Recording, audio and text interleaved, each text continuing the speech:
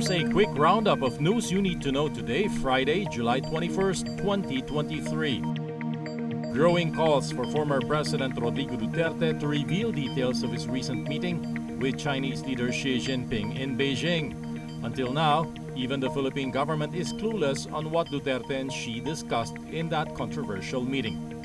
Former Senate President Franklin Drilon urging Duterte to make a public disclosure. He points out the Filipino people need to be informed, especially if it involves the Philippines' maritime claims. President Marcos caught in a dilemma with the continuation of the International Criminal Court's drug war probe. That's according to attorney Cristina Conti, the assistant to counsel at the ICC. She says on one hand, Marcos is trying to clean his family's image before the international community, and coordinating with the probe will help him achieve that goal.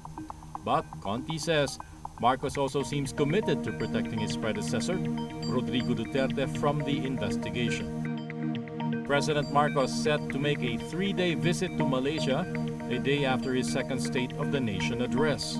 The Foreign Affairs Department says the state visit will be from July 25 to 27. Marcos will be meeting with Malaysia's king as well as its Prime Minister Anwar Ibrahim.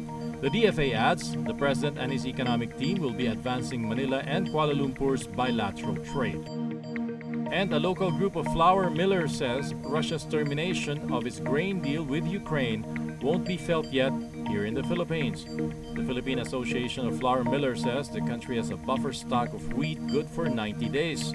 But it notes there could be indirect effects from Russia's move in the long run.